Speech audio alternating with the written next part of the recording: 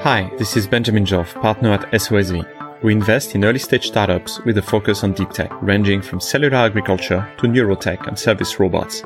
In this podcast, startup founders and investors tell us how innovation can go from lab to market. 20 years ago, it would have been very hard to get a senior executive from Siemens to join a small startup, and today it's happening. Also, you need those proof points with well-known industrial players, and some of them waste your time. It boils down to your champion on the other side of the table. If you can't see that person, you should probably at some point stop your efforts. Robert Gallenberger loves industrial technologies. A former BMW engineer, MBA from London Business School and BCG consultant, he became a VC over a decade ago and has mostly focused on industry startups ever since. He is now a partner in charge of the Industrial Technology Fund at B2V Partners, an early-stage European VC firm managing over $400 million. Founded 20 years ago as Brains2 Ventures, B2V also built a network of 250 private investors to support their portfolio. In this episode, Robert talks about his transition from industry to investment, his vision on the opportunities in the sector, including 3D printing and the reinvention of supply chains in a post-COVID world. He also shares his approach to investment in industry, as well as practical insights on how startups can avoid wasting time with the wrong industrial partners and what could be done to grow the ecosystem.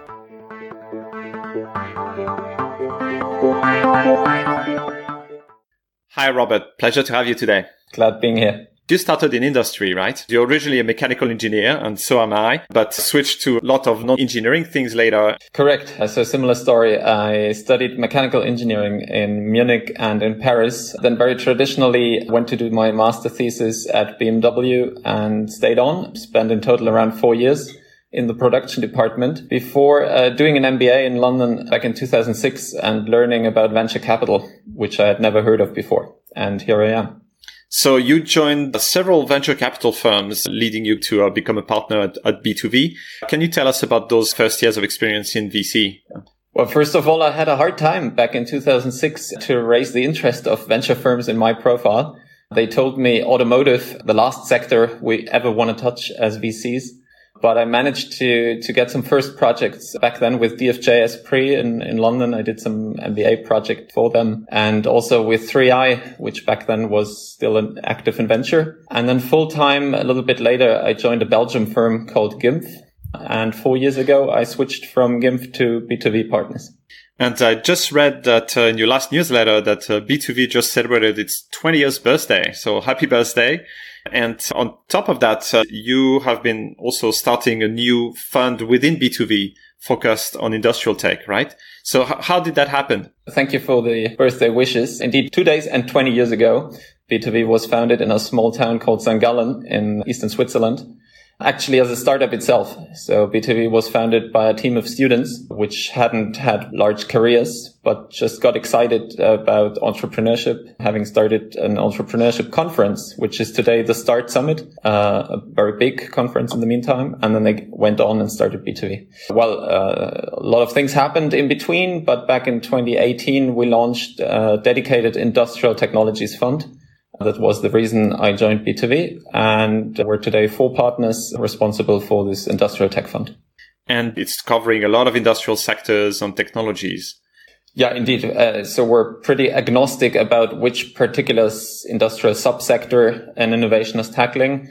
Our investment thesis is around the entire industrial value chain. So from engineering software across supply chain, production methods, anything Industry 4.0 related, and all the way to after sales and maintenance processes for industrial goods. And we cover the largest subsectors, of course, automotive, aerospace, but also machine building, chemistry, construction, and very much also transversal technologies, which set the basis across many of those industries, like a first investment in the space of quantum computing, like investments we've done pre-fund in the area of photonics, electronics integration, and we'll keep on doing those things. You're one of the few specialized industry funds. What made you feel that there was an opportunity, particularly in Europe and in Germany? So I think from today's perspective, at least I'd like to see the market like this. It's not a rare or new idea anymore. But when we set things up on a blank sheet of paper back in 2016, Industrial technologies was not an established investment category, even not within our closest circle of other funds. But we were 4 partners who had invested for a large part of their careers in this area. We had connections, we had investment experience, and we had a passion for those technologies. And at the same time, we saw a big opportunity in the market of the fund's previous last 15 years, having focused more first on B2C, then on mobile technologies, on what I would call standard B2B software. But very few people around us would invest in real industrial innovation, especially when it comes to any hardware related things. So we saw a market opportunity, and we saw a pretty good spot in Europe to catch this opportunity, because we have the talent, we have the universities, we have the incumbents to do the pilot projects, so big industrial groups. And we think we also have a global brand here in Europe, and especially in Germany, of exporting industrial technologies around the world. And yeah, we're betting on this opportunity to create really large and successful companies. So one challenge when raising new funds is you often get the question from limited partners about potential exits. And in industrial tech, there hasn't been that many visible ones. What was your thinking around the exit opportunities?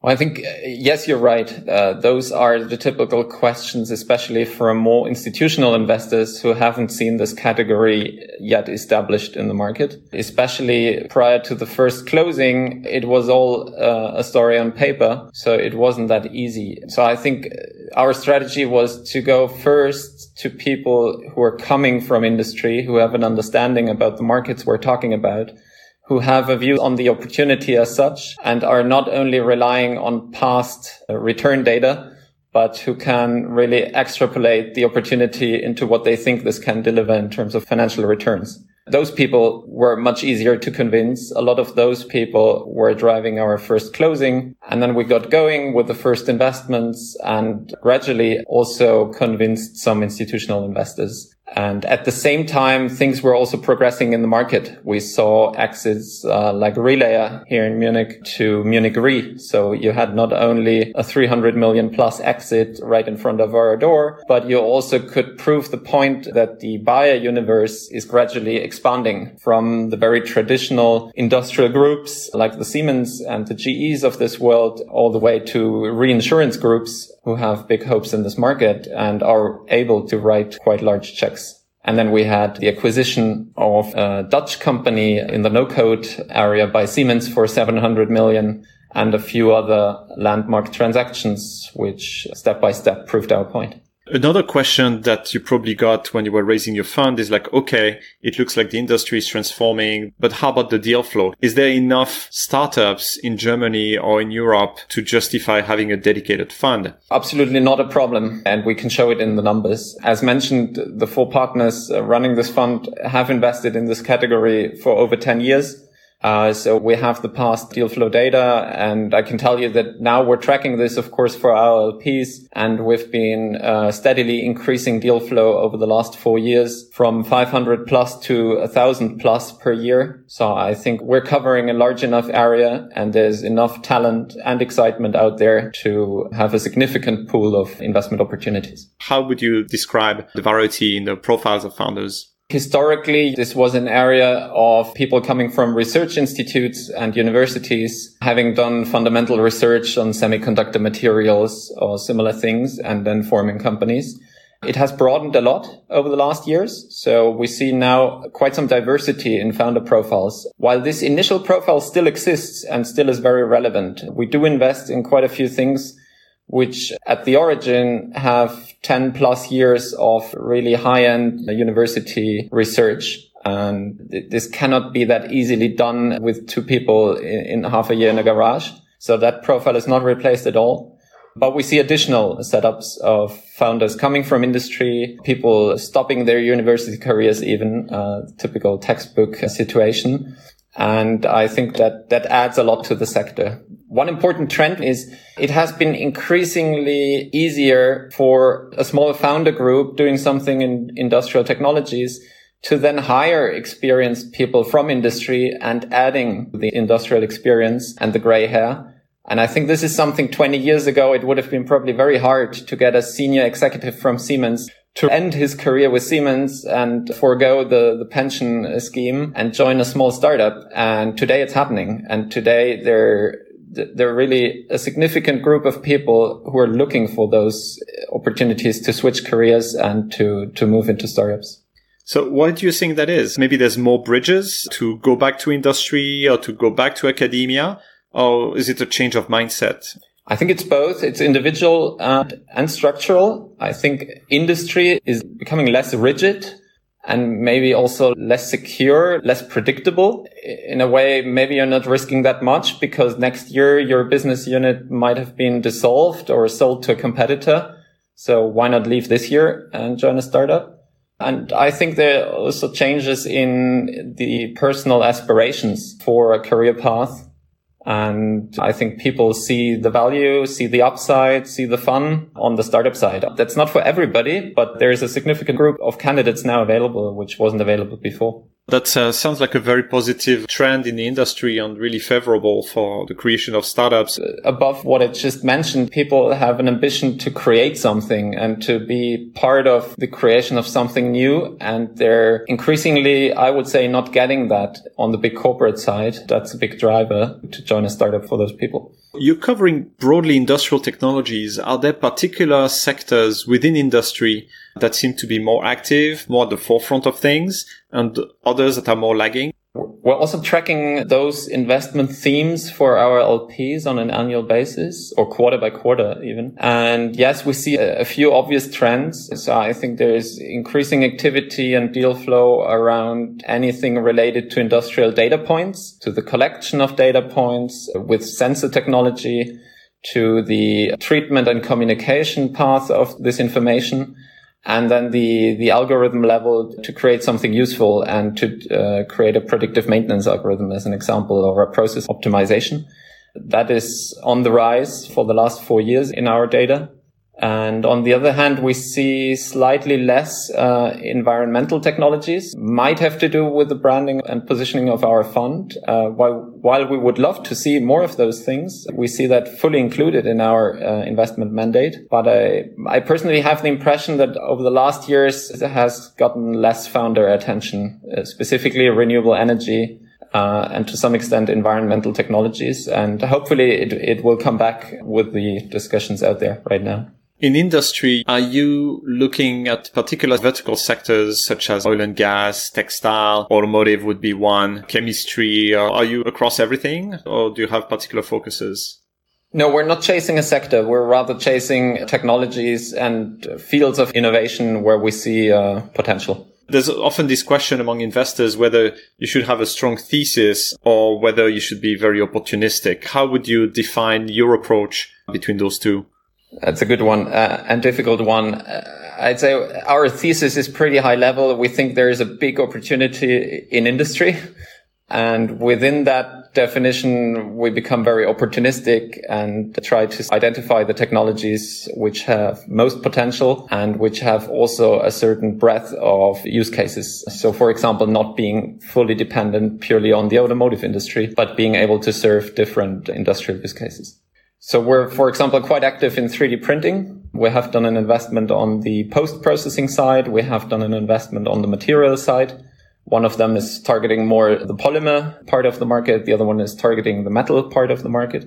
And we're looking at further innovation within 3D printing. And it's quite exciting, especially these days with the corona challenges, how broad the potential applications are. So obviously it is automotive and aerospace, but it's, for example, also a lot of medtech opportunities for 3D printing, which these days are completely non-correlated with automotive demand. And that's a good thing. So what you're saying is that around 3D printing, people are mostly familiar with consumer level 3D printing with like plastic objects. But you're saying that it sounds like now some of the printing technologies themselves are mature enough that the interesting opportunities are around the processes to transform those unpolished pieces into usable pieces you can put into machines or people, in the case of medtech in some cases.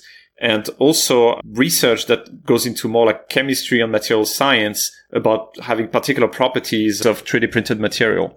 Yeah, on a high level, the very exciting thing of 3D printing these days is the shift from prototyping to serial manufacturing. And that means that you need to complete the process chain. It's not anymore a technology for a manual workshop.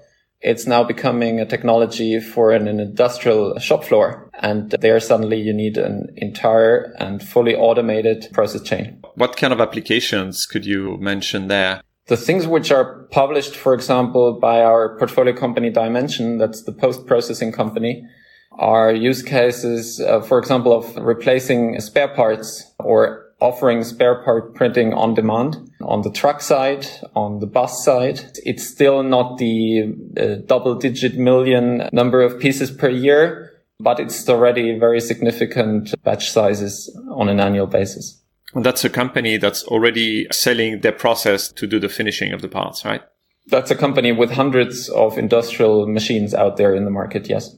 Wow. It's interesting because that's something that really happens largely out of sight. Most people and most consumers have no idea how 3D printing has been embraced by industry at different levels. And in some cases, we hear about some medical applications like in dental or sometimes bone replacement or these type of things. But in industry, generally, the media coverage focuses on like spectacular things like a rocket engine, but not on all the unglamorous things that happen in like buses, trucks, and spare parts and all those things. So it's interesting to see that there's now a very, very strong reality to it. Even though the promise of 3D printing from 10 plus years ago hasn't reached the consumers, it's already a reality in industry.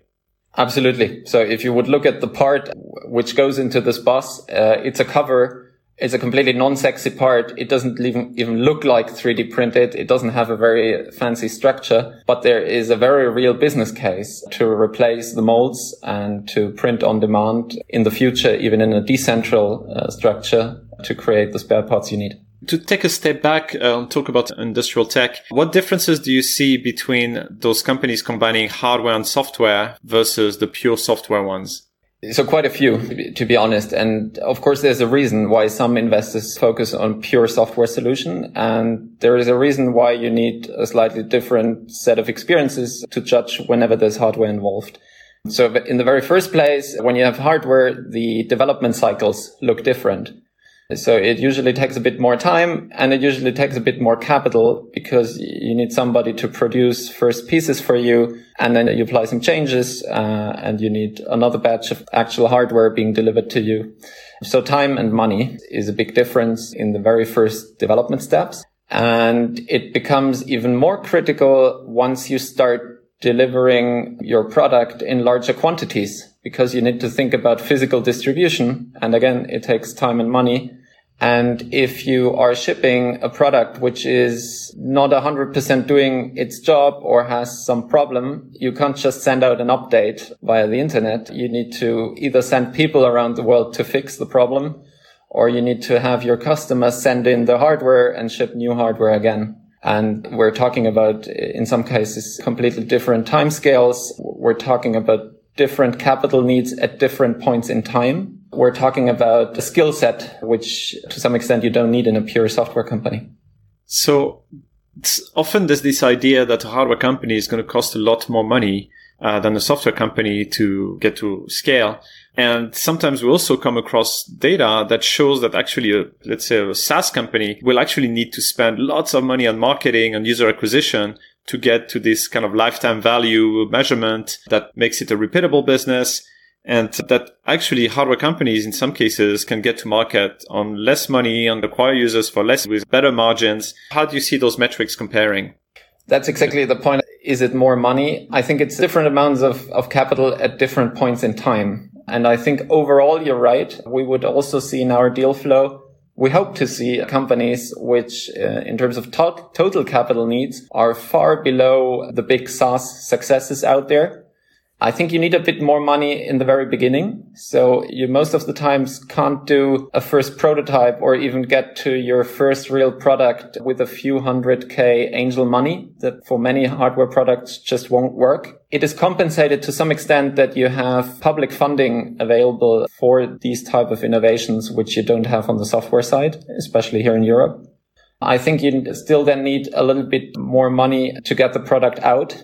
But you have completely different lock-in effects with many of the industrial hardware products that we see. And you have a very different market dynamic around marketing, right? If you have an exciting innovation, which you sell to professionals in a B2B business model, those are people who talk to each other. There's not the same marketing spend needed to ramp up as you might have on the software side. That means the hardware business might actually end up being a bit more costly at the beginning, but eventually more capital efficient. And with a marketing spend that could be way below what maybe a SaaS company would have to spend. Yes, as long as you don't have to reinvent your own production line and your own production facility. We see those, and we have seen those cases, of course, in the past as well.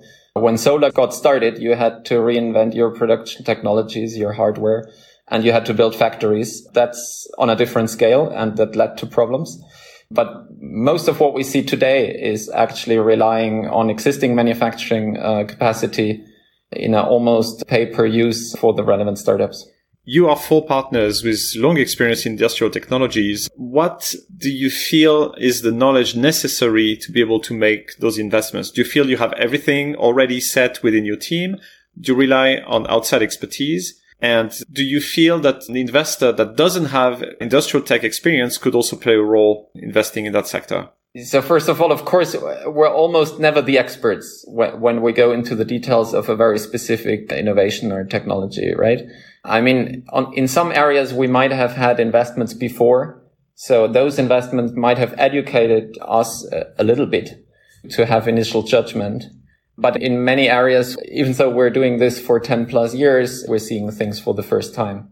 Nonetheless, I think it helps a lot to be 4 partners around the table who have an affinity to industrial technologies and who have seen quite a few things in the past, even done those things in operational roles before or in their academia career, because we hopefully have a minimum of understanding to ask the right questions, to understand what we don't understand, and to access those experts that know much more than we do, and to listen carefully what they tell us. On top of that, the big advantage of B2V partners as a company is that we not only have the fund investment activity, but that we have our legacy and strongest asset, which is a private investor network of more than 250 private individuals, many of them having created companies or managing companies in industry. And so we can access a large pool of people who know much more than we do and hopefully ask the right questions so that they make us smarter. You have this network of investors. Do you have other networks that you rely on? So next to the B2V private investor network, we also have a limited partner base to our fund, which to quite some extent has its origin in industry or industrial know-how. We have individuals as LPs who we can access and who have relevant experience themselves. And again, networks of people we can then access through those people. All the way to industrial companies who also supported our funds and where we can ask for real-world evidence on certain technologies. We've gathered, of course, as I mentioned, through our 50 past investments, a relevant number of expert connections to research institutes, to consultants, technical consultants, to entrepreneurs who we can access and ask our questions. Have you come across in your deal flow some companies for which you felt you were actually totally out of your depth in terms of sector knowledge or technology? And then even digging through your network, you were like, still, we don't get this. We don't understand this. Yes, this happens. And usually we tend then to say, this is not for us. If we don't manage to get to a minimum of understanding what a company is trying to do, we probably won't invest. It must be fairly uncommon because you've done deals like all the way to quantum technology, which is pretty hairy sector. So it looks like you're doing fine. And on the other hand, have you come across pitches where you looked at it and you were like, no way this is possible. This can't be true. And then digging further, you realize it actually wasn't true or wasn't as proven as the founders were pretending to say. To be very honest, those pitches who raise very fundamental questions about the physical validity, we rarely dig deeper. Maybe we should if we had the time, but I think if somebody doesn't get across in his pitch deck that it works and cannot deliver enough validation points to balance out our doubts, we probably don't go further. I guess I won't be pitching to you my anti-gravity beam. Well, you need to put some smart arguments into the presentation, but we have these perpetuum mobile things in our deal flow, and we just can't give them much attention, to be honest. So nothing that defy the laws of physics. Within your recent deals, what level of maturity did you encounter them, and at what point did you decide to invest in them? Very generally speaking, I think we've learned that it's difficult with a closed-end fund with a 10-year lifetime to invest too early in some industrial technologies. So while we would love to get involved at a very early stage of technology development, we try to discipline ourselves and usually only come in once the first industrial proof points are there. So industrial proof points is not necessarily a revenue to industrial customers, but it is a user in industry having touched or used the product, validated that it works, and being able to give a reference to us as investors that yes, it solves a problem. Yes, there's a willingness to pay. This is the order of magnitude we could imagine to pay for this product, etc. In some rare cases and in some fundamental technology shifts like quantum computing, we accept to invest while this is not available. That sounds very pragmatic and reasonable. Thinking about the founder's point of view, what advice would you have to founders of industrial startups? And like one you already mentioned was to say, try to get a proof point from industry. But let's say they don't have that. What do you see generally lacking in pitches and that could be improved? With quite some teams, a lack of sales and marketing skills, which I think is completely normal in our sector, because that's usually not the background of the inventors. It's usually not the background of the very first founding team. What we want to see is an awareness for this fact and an openness to change things over time and bring in sales and marketing skills and experience at the top management level. Understanding what they're missing and what they could be doing to improve it. Absolutely. On the industrial side, how can founders figure out where they're wasting their time pitching companies that are not ready versus companies that are ready? Are there ways to figure that out? That's probably the most difficult question in our field of investments, right? Because you need those industrial proof points with well-known industrial players, and some of them are very large, and some of them waste your time, and you'll never get anywhere, and they just suck your resources as an early startup team. And others are really good partners. So we don't have a black and white list on this. We just try to make our teams aware of the fact. And it's to some extent the sales and marketing skills I was mentioning before. You need to test also the willingness to pay, significant amounts at the right point in time, and not just do education work for free for too long. I think it's not necessarily a question of size of the industrial partner on the other side. I think it's a question of mindset of the company. You can probably judge a little bit how this company views innovation as such. Is there talk from the top about collaboration with young startups? Is there communication from the top about the importance of innovation? I would be careful if there's not. And then in the end, it boils down to the champion, to your champion on the other side of the table, right? Almost always, if you're really bringing something new to established industrial processes, you need somebody on the customer side to work really hard for you.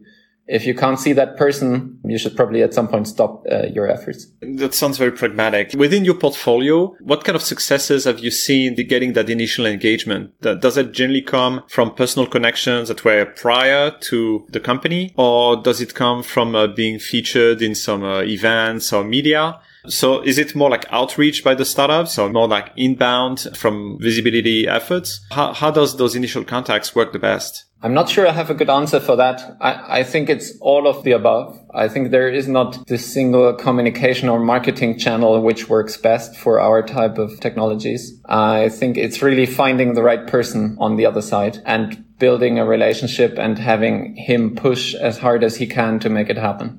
Identifying that champion. Yeah, we really see the full spectrum, right? We see some of our companies who are hugely successful with physical trade shows. Let's see how this goes in the current circumstances. We see people who are really successful with online marketing.